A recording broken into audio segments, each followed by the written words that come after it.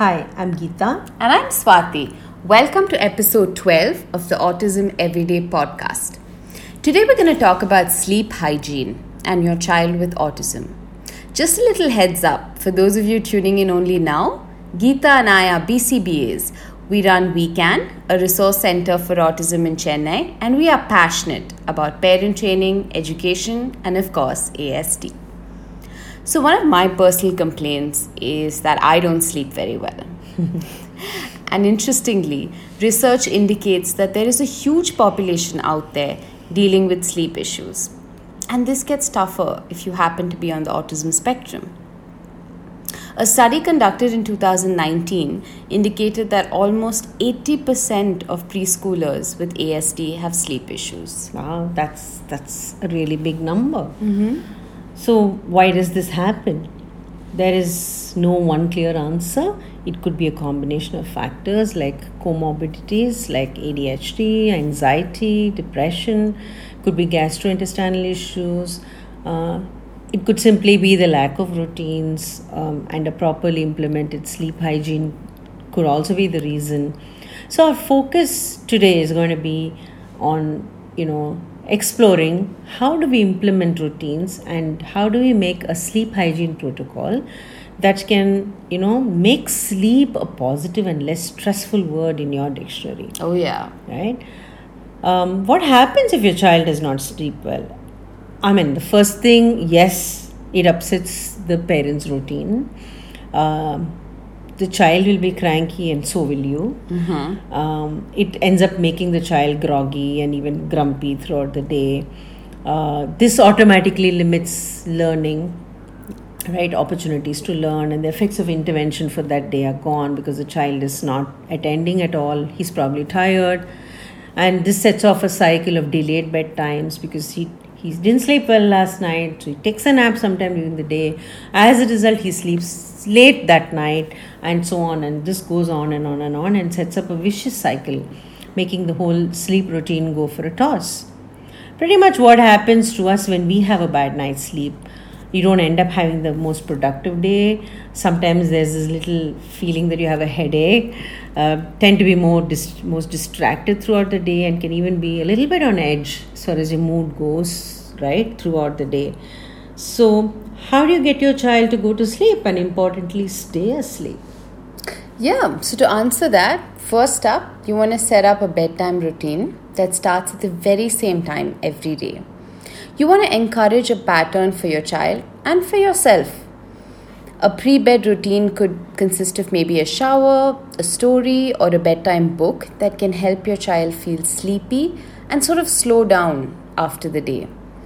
If your child is older, let's say 9 or 10, then, he could read independently as a way to slow down for the day. And if he doesn't read, then maybe you can get together and have a quiet chat about the day that went by. Yeah.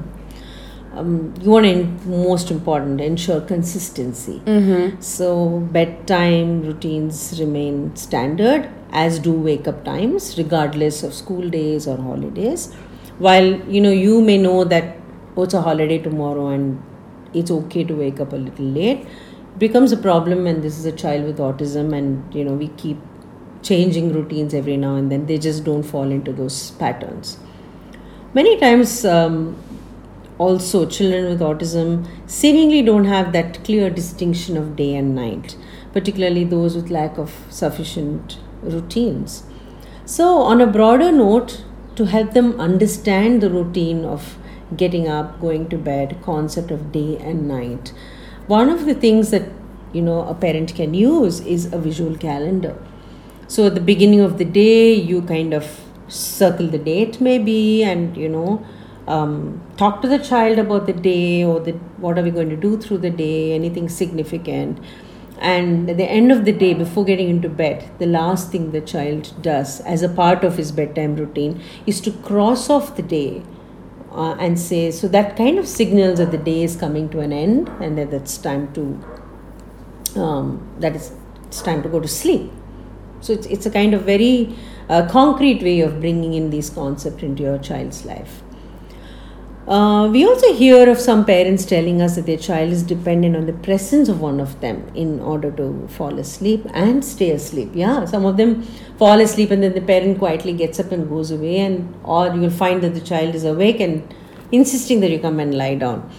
So you want to provide your child with something that they can hold on to instead of you. It can be a pillow or a favorite cuddly toy or a special blanket. Anything at all. You want to create that something that they can depend on. And that specific item must be something that is so hyped up as something very precious, something that belongs exclusively to the child, and something that is very closely associated with bedtimes and provides the child with a sense of security. So it is given to the child when he comes to bed with that excitement every day. Oh, look what we have here.